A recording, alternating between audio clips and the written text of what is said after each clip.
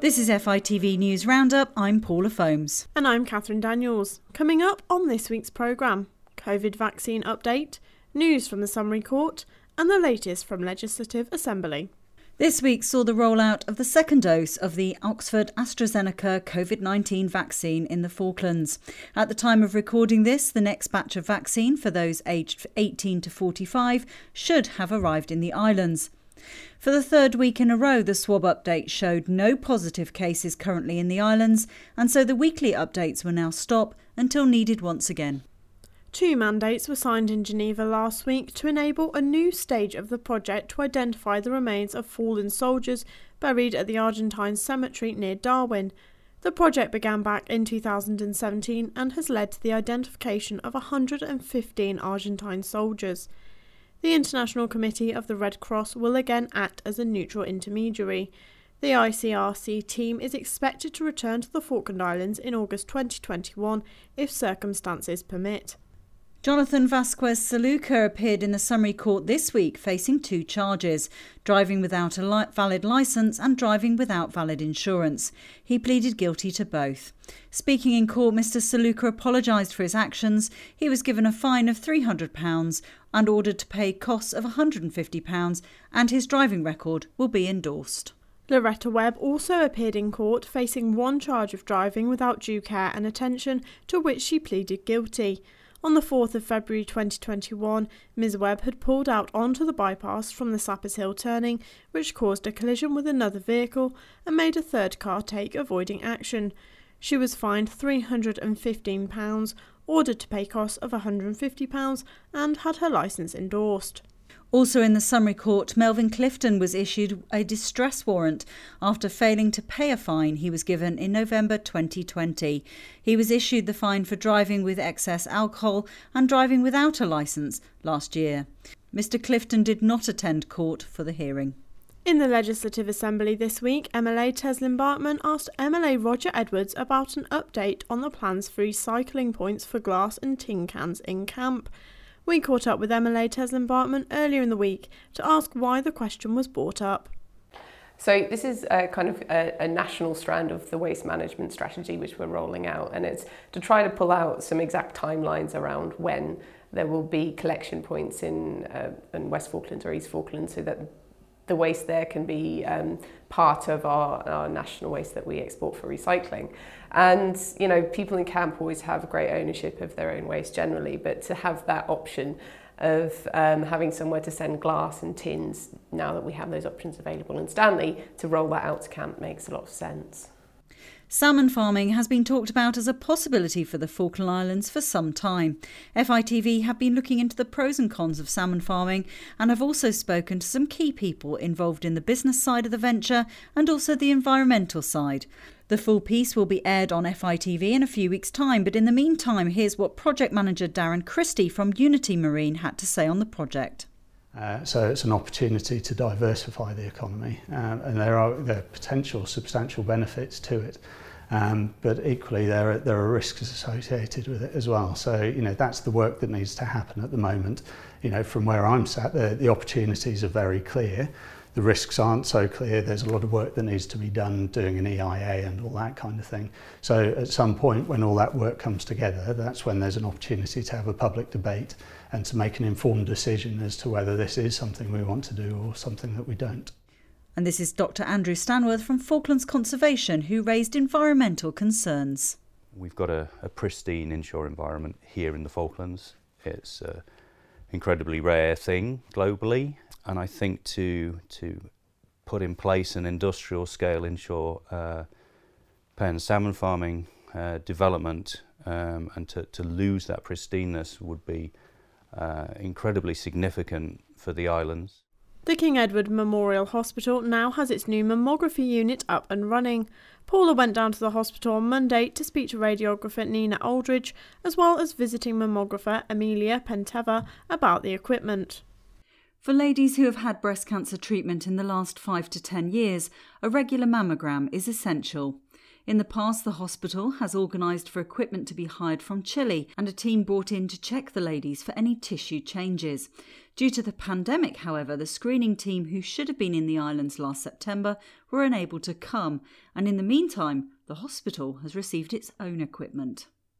And now, obviously, because we've got the equipment here, the team can come in whenever they want to. We don't have to tie two countries together, shipping, flights, everything else. So it's just really nice. So what we've done is Emmy's come down. We are doing all the ladies that are due their follow-ups in the UK.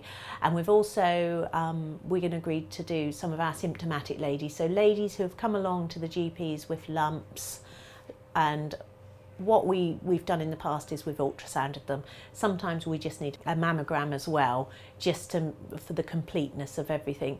And so because Emmy's here, those ladies can be screened here with their mammogram, have their ultrasound be reported by the radiologist in the UK. So it saves those ladies having to go overseas at the moment as well. Emmy Panteva is the mammographer in the islands at the moment to screen ladies requiring check-up mammograms.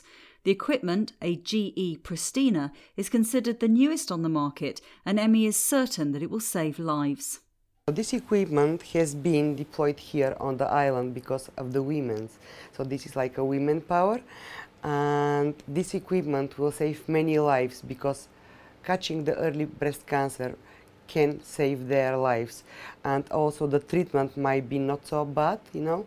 The machine itself has one of the best detectors and also a lot more comfortable, especially for women with larger breasts. So all we know, I think that this is a big achievement for this hospital and also for the Falklands, because till now the women have to go to Chile, or imagine this long flight to England, 20 hours, to be treated there, and this will cause more anxiety, and they will be more nervous, you know. So I think this is beneficial for them. It's improvement for them and for the hospital. The first breast screening in the Falklands was in 2010, and the equipment was hired and shipped over from South America.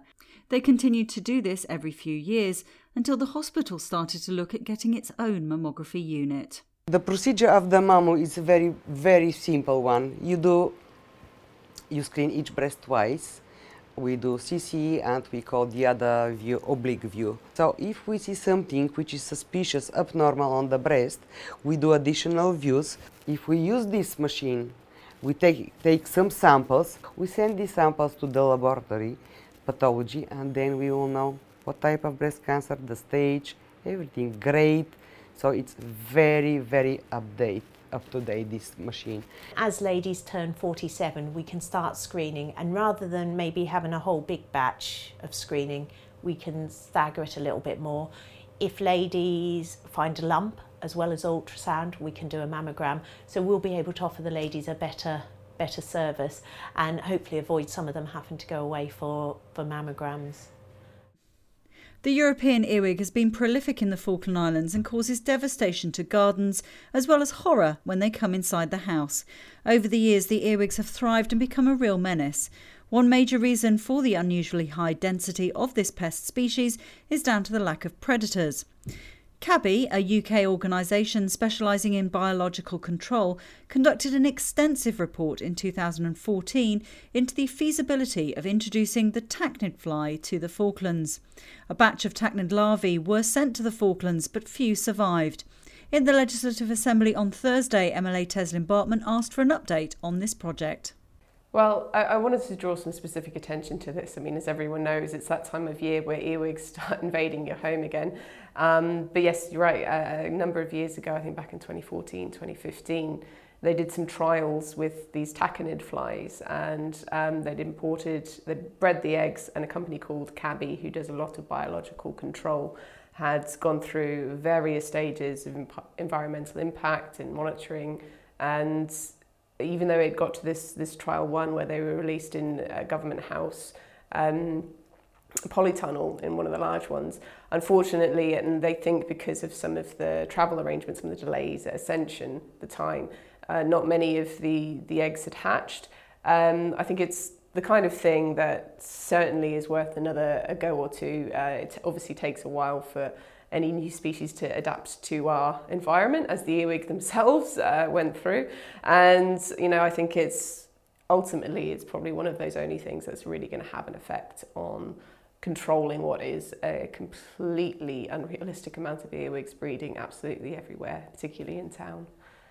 Government House held a reception on Tuesday night to welcome some of the new people to the islands. His Excellency the Governor, Nigel Phillips, welcomed everyone and remarked how it had been a long while since the last reception to welcome newcomers.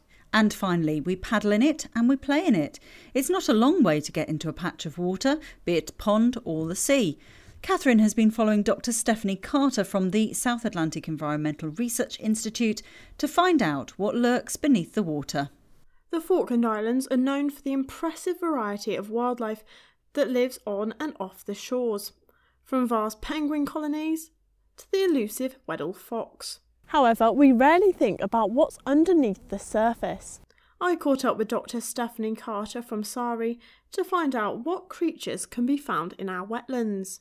Yeah, there's a variety of invertebrates in there. We've got some diving beetles, we've got some stonefly larvae. Those two are the sort of top main predators here in the pond, and then we've got some pond snails of varying sizes, some bigger ones and lots of smaller ones. We've got lots of amphipods swimming around, which are little crustaceans that will sort of feed on anything swimming around, any sort of plant material, detritus, anything they can find. We also have some smaller critters in here. We've got some copepods, which are also different types of crustaceans. We've got some really small ones, which I will have to look at under the microscope to figure out what they are. Stephanie is a project manager for the Falklands Wetlands and Aquatic Habitats Research, a project funded by the Darwin Initiative. So the idea behind the project is that we try to get a baseline of what the wetlands are like in the Falklands. So this is about anything. It's about invertebrates, this is about the water chemistry, and so on, the plants that you get there. And because as with climate change, it's predicted that the Falklands will get warmer, it might get windier, so we're expecting everything to dry out. So the idea is to have a baseline that we can monitor against in the future. As part of the project, different ponds and wetlands around the Falkland Islands will be studied. The locations of the ponds can affect things like water quality and ecosystems. This pond is located behind the dunes at York Bay, and Stephanie can use pH monitoring to find out how this affects the water quality. So the pH here that we just had at the pond, that was just over 8.4 I think. Basically, so the pH, the 7 is neutral. Anything above 7 is alkaline, anything below is acidic. So for example, rainwater is about 5.5, so that's acidic. So your lemon juice is about pH 3 or so. So lots of things actually that we take in are acidic, so acidity is not a bad thing. But here it's just, it's above it's above neutral, so it means it's alkaline. And there's possibly, you might get sort of particles from shells blown over from the beach, which are calcareous, so they would then add to the alkalinity. That could be one of the reasons why we've got an alkaline pond here. All of these factors lead to a whole ecosystem thriving within a pond. Yeah, we've got a combination here. So it's a great food web in here. You get the little guys feeding on the vegetation, and some of the bigger guys like the diving beetles and the stonefly larvae, they'll be eating the little guys then, yeah. And then we get grebes and ducks flying in, eating the snails, the diving beetles, the stonefly larvae, yeah. York Bay Pond is just one piece of a larger puzzle that will help inform government on long-term monitoring strategies. So these tiny bugs will help build a picture of what's going on in our wetlands. And from this research, it's clear that there's more under the surface than we may think. That's it for this week's News Roundup. Don't forget you can watch FITV via the KTV broadcasting service or online through our website fitv.co.fk. Join us next time.